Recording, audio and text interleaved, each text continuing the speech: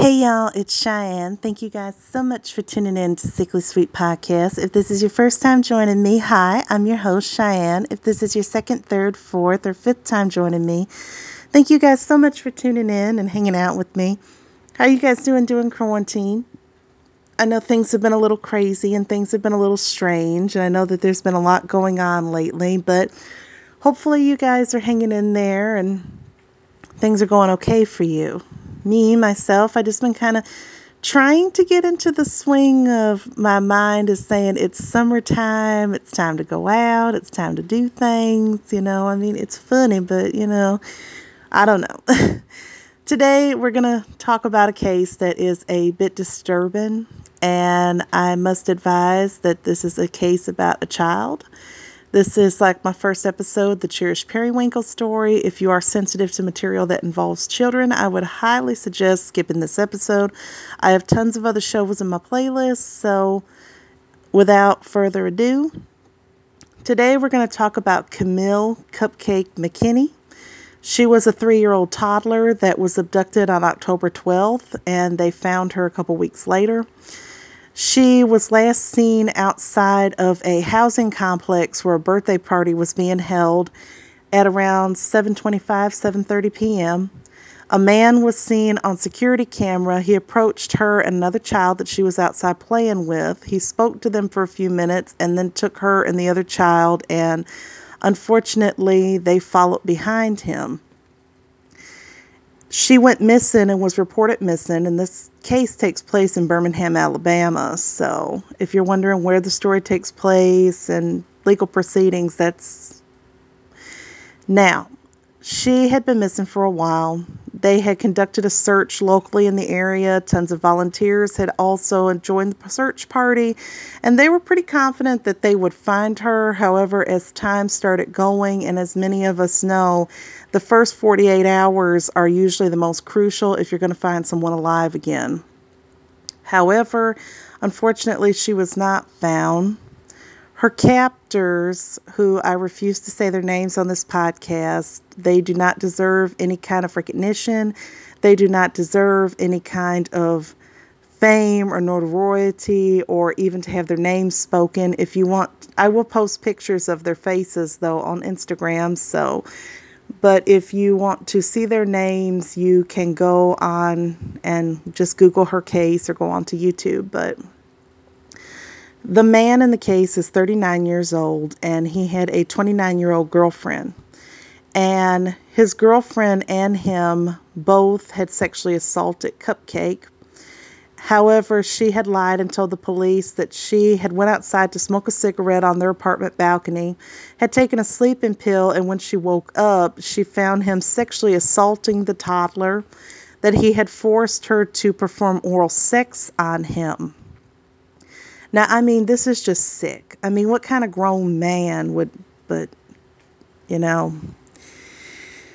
However, that wasn't enough. They ended up strangling her to death. They suffocated her. When the police found her body, October 29th, I believe, was the date, because it was 2 weeks later after the search and after she had went missing. They found DNA under Cupcake's nails, and it matched the man. As I said, I will not say their names on the podcast. And when they went to his apartment, they found scratches on his chest. He possessed numerous child pornography images and was arrested. At the time of his arrest, he had photos of an underage girl on his phone, but it was not Cupcake. It was another girl. They had also charged him with, it says something about disseminate, but it's like distributing child pornography. He was not just purchasing it, he was distributing it as well. After the DNA was found under her nail, because he had been let go for the child pornography, he was able to post bail, which I know is disgusting, but child pornography cases are a little bit different than murder, so I would imagine that's why he was able to post bail. When they found the DNA under her fingernails, they went and rearrested him. They also arrested his girlfriend. In their home, they found a plastic sheet covering their bed that had blood on it. His DNA, as well as her DNA, was linked to Cupcake, so I can only imagine that the two of them engaged in some sort of sick pedophile threesome with this innocent child. And it's disgusting. I mean, to take this child and just not only kidnap her, but sexually assault her and then murder her and then just dump her body like she's just a piece of garbage. I mean, what the hell are you even thinking? I mean, Jesus. They were arrested and charged with first-degree murder as well as kidnapping, and I believe they're facing death penalty charges. They were charged, I believe, around October 29th, October 30th of 2019.